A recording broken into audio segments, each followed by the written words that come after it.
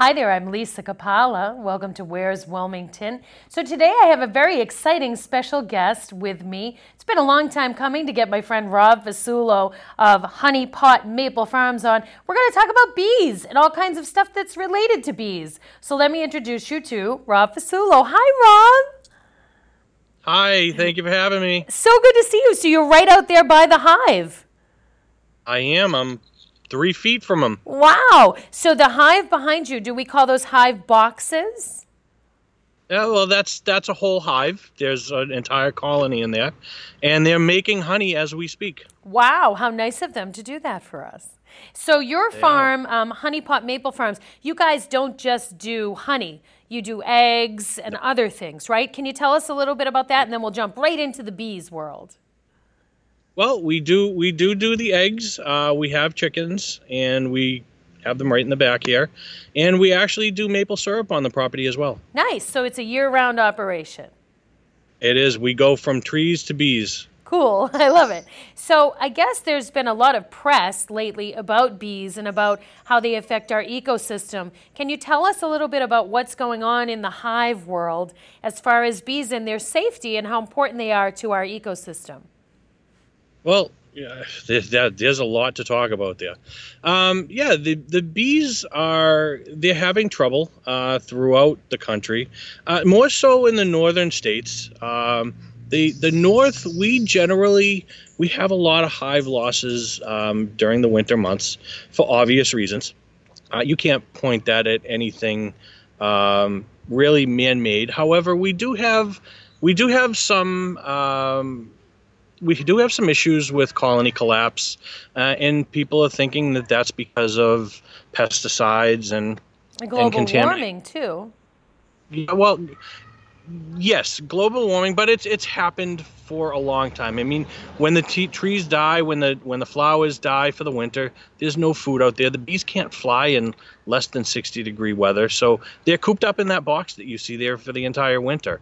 So if they don't make their entire stores at the tail end of the summer, they're doomed. And generally, it's the sad part when I talk to people about beekeeping and they ask about the agriculture of it, is that we as beekeepers are expected to sustain up to an 80% loss in our crop. Wow. Any other farms can't sustain that type of a loss. So we're facing environmental problems. We have the seasons up here. It's not like down in Louisiana where they can make honey and keep bees for the entire year. We have a very short window of time. Mother Nature says this is when you can do it. So we have a plethora of problems facing bees. So let me ask you, Louisiana, you mentioned, they have a longer season. Is their honey different tasting because of the length of the season? Very. They have a very popular honey down there. It's called tallow. And that tree, I believe, blooms or blossoms the entire year. If I can give you my opinion, sure. It's not a very good tasting honey. We have by far the best tasting honey up here on the planet. I've tried honey from everywhere.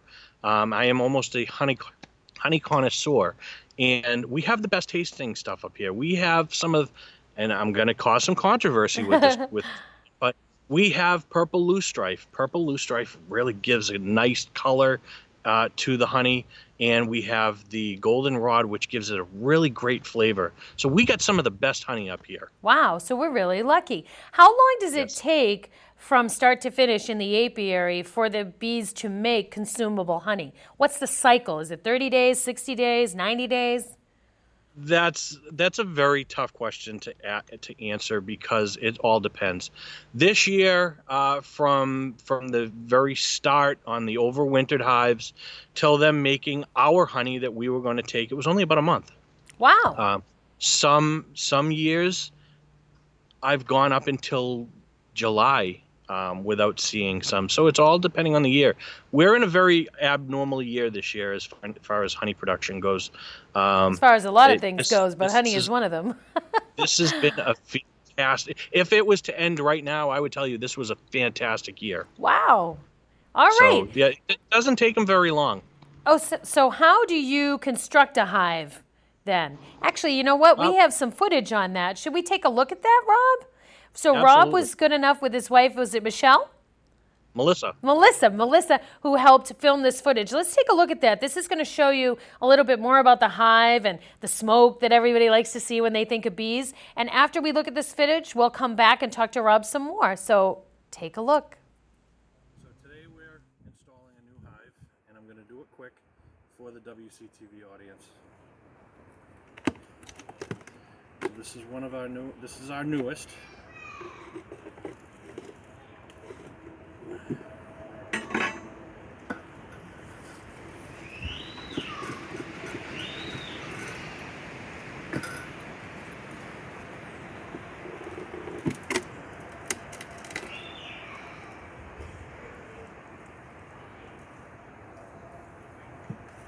me give the top a quick bang.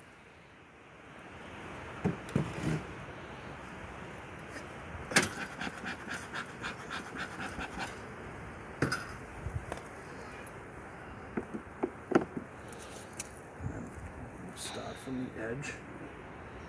I'm going to move these over so that we don't kill the queen. Should be a honey frame here.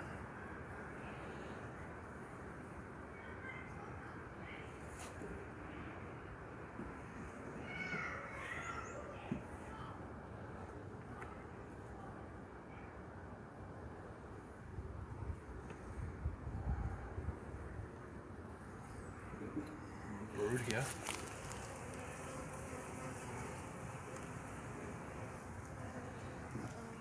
I don't want to take too long doing this. I don't want to kill the queen.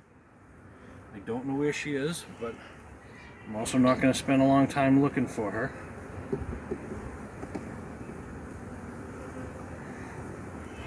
Another brood frame.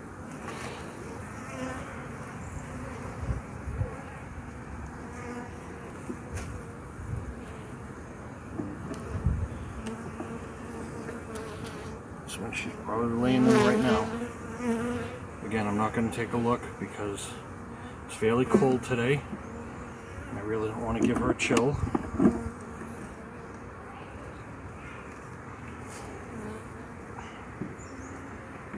This is called the nucleus colony.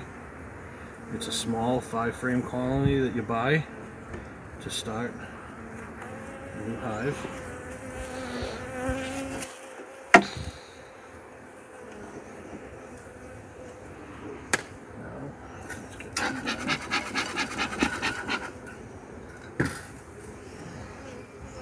This here, I'm going to give a quick bang. I don't know if the queen is in here, so I'm going to be a little careful.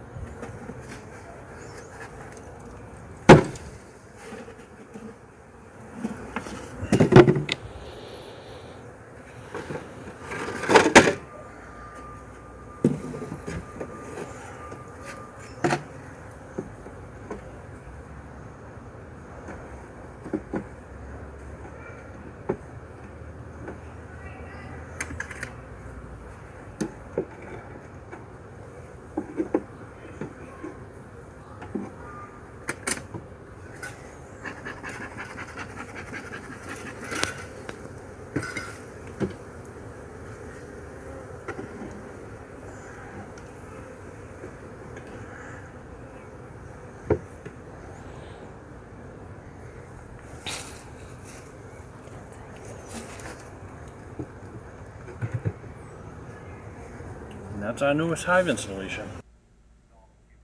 Wow.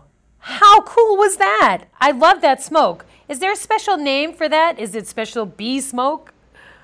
Nope. It's just regular smoke. We light whatever we have, wood or leaves or hay. Wow, that is pretty cool. So In that footage, we saw you kind of doing your beekeeping thing. What is a typical day like for you as a beekeeper or an apiarist, if you will? Well, at the beginning of the season, that's generally what we do. We do a lot of that. We install hives on, as I said, we sustain heavy losses.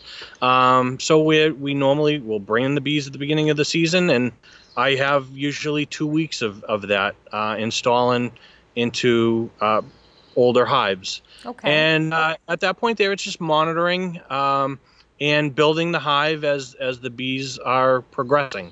So they'll go from one of those large boxes that you see behind me Right. to a second.